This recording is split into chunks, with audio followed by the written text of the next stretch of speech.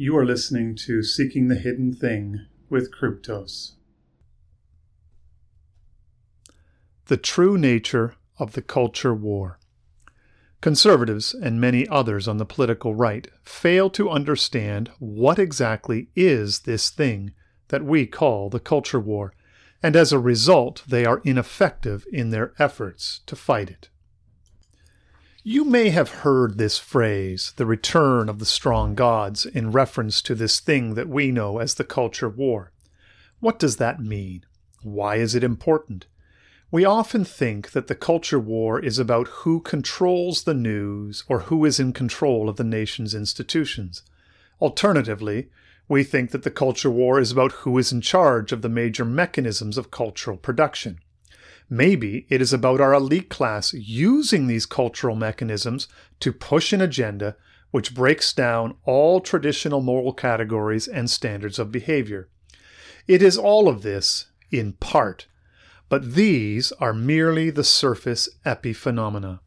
At its heart, the culture war is about something deeper and more fundamental. It is about the rules for everything. Once you bore down into it, the culture war is what is called a second-order disagreement. What is this? In a society that is not engaging in a culture war, that is, a unitary society, all the major means of conflict resolution are agreed upon and accepted by all. Every society has disagreements.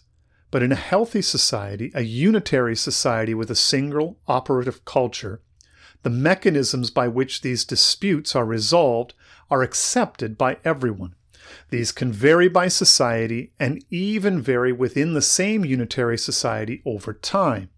We vote on it, we consult the Bible, we cast lots, we go to court, and a judge and/or jury decides.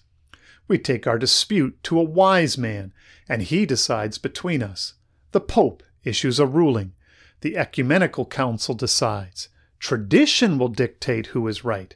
We will check the policy manual. We will consult an expert. We will follow the science. We will read the omens. In most societies, there is a mix of some of the above mechanisms and more. But the key in a unitary society is that everyone understands going into the dispute how it will be resolved. And importantly, they are willing to accept the results of the culturally agreed upon mechanism of dispute resolution. Once something is decided, it is decided and the dispute is over. You don't have to be happy about the result. You just have to accept that this is the decision and you will then willingly abide by the decision. It has been decided. For the sake of the whole community, you let go of your claim, your dispute, and accept the ruling which has been made. This is what is known as a first-order disagreement.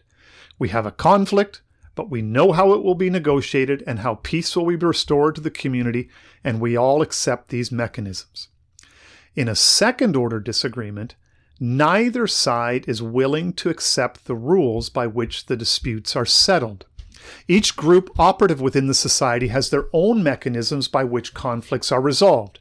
More than this, not only is there no shared mechanism for dispute resolution, neither party is willing to accept any attempts to adjudicate between the two operative cultural frameworks.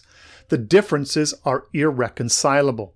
There is no amount of arguing from your framework that will convince someone from the other framework. Premarital sex is a good thing. Premarital sex is a sin against God. Homosexuality is a good thing. Homosexuality is a sin against God. Abortion is vital for the liberation of women. Abortion is murder. Any figure in the past that owned slaves or held racist views is irredeemable and cannot be venerated. These men, while complicated, are men who made us what we are today. America was born as a racist country. America is the land of freedom. The Constitution is a living document. The Constitution must be interpreted according to the intent of the founders. These are just the low-hanging fruit detailing some of the irreconcilable differences at work culturally. There are those who will argue that the New Left, under the sway of what is known as critical theory, looked to break down all of the existing power structures, all the rules of society, to replace them with a pure will to power. The idea that might makes right. I would argue that this is just a tactic. There is an operative morality at work. This morality, though, is hostile to the order that has been passed on to them, because it gets in the way of their ability to impose, through the mechanisms of law, policy, and the power of institutional control, their vision for a utopian society. In some ways, the content is not as important as the fact of the technical administrative state. The content is fungible as long as it extends control over ever greater portions of society. This control gives them the ability to reward the client groups which form the basis of their power. It is a mixture of realpolitik and utopianism.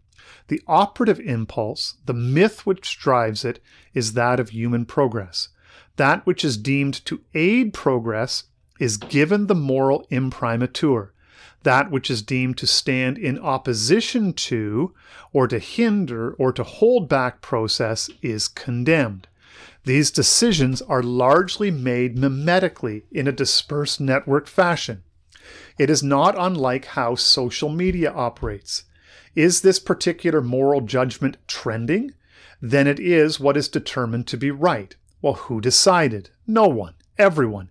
But this does not make these judgments any less real or any less potent culturally. There is an operative mechanism and moral disputes are decided upon.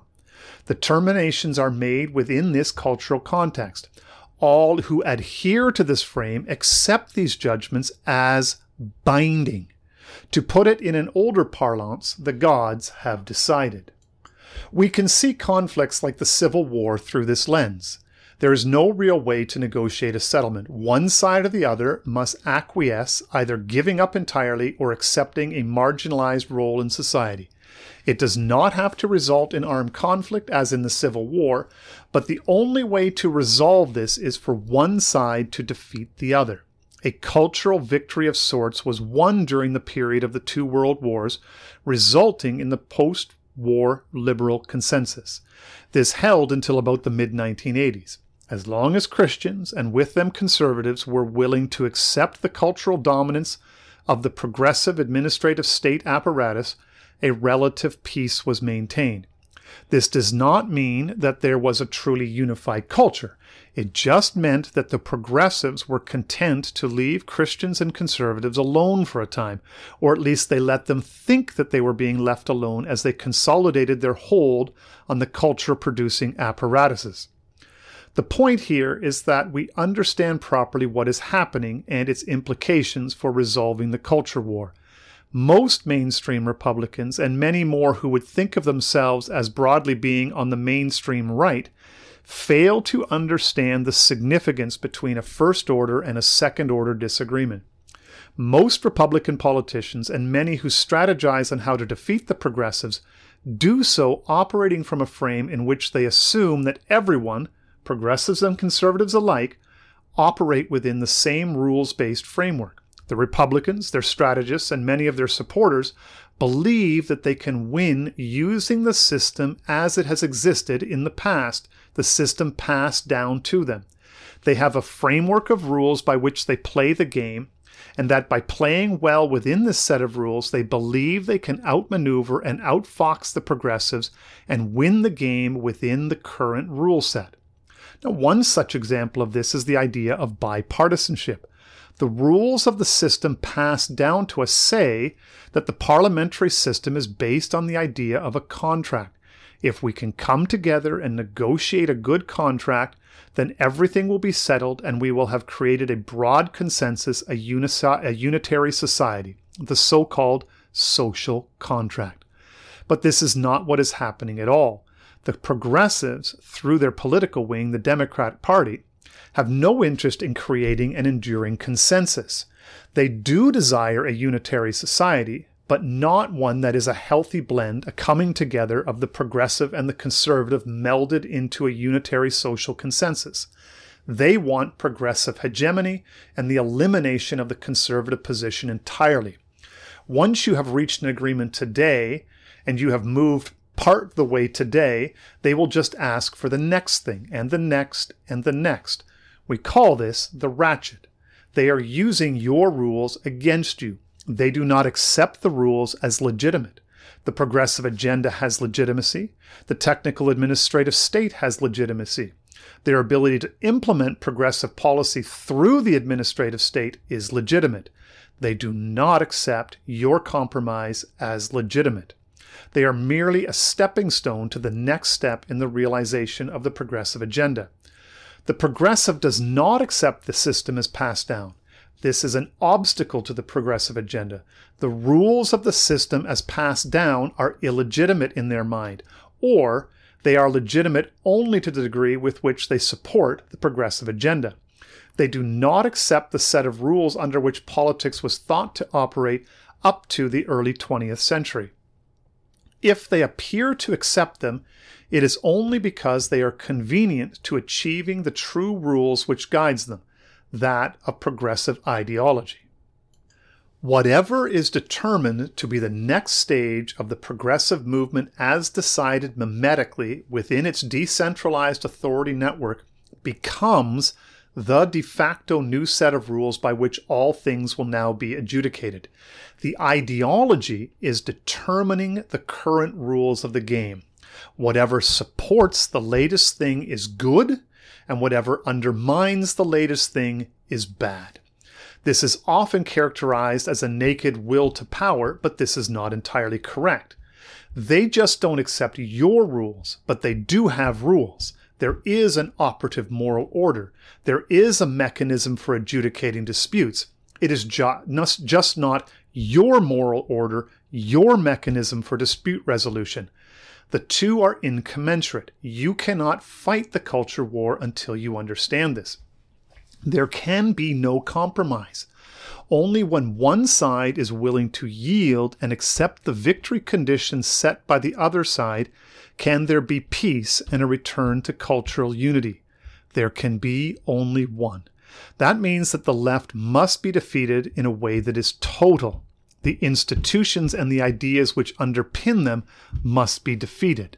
Whether that is by physical violence or some peaceful means, the only way through this is that either the left or the right is defeated. They do not accept our legitimacy. They do not accept our rules. They do not accept any cultural consensus that we might think is operative or was operative in the past. The mid-century consensus is not coming back. The progressive sees everything about us as illegitimate at best, evil at worst. You must impose your right to exist upon them by defeating them. That means you must impose your value structure onto them such that they yield to it. Every place they are found, every institution they control, every source of power they possess must be defeated. It must be made to surrender and it must be destroyed. There can be only one. Because this is a second-order disagreement, there are no agreed-upon mechanisms by which this dispute can be resolved. None. We cannot negotiate through it using existing institutions. In truth, they have figured out how to subvert your culture, morals, legal framework, and institutions so as to make them serve progressivism. You are in a place where any weapons you thought you might have been stolen from you from within. You are not so much fighting an enemy that is truly other. Rather, the battle with progressivism is more akin to fighting off cancer. And part of the problem is that the classical liberal frame that you thought was operative culturally as the unifying force, this is what gave you cancer in the first place. What is the one force that the progressives have not completely subverted? It isn't the framework of the founders. It exists within the Christian faith and the Christian community. Granted, it is embattled and stressed, but all the resources are there in our 2,000-plus-year-old living tradition to fight back. Until this culture war is resolved, all other political battles will be subsumed under its aegis. You, your faith, your culture, your politics will continue to be considered illegitimate until you defeat them. There will be no peace until one side or the other wins. This is what the return of the strong gods is all about. In ancient times, battles between peoples were often battles in which man fought man on behalf of their god. The loser's god would be defeated, and the defeated people would be made to accept the worship of the victor's god. This is what the culture war is all about. A battle over who and what will be worshipped. Which god will make the rules and establish the cosmic order? There can be only one.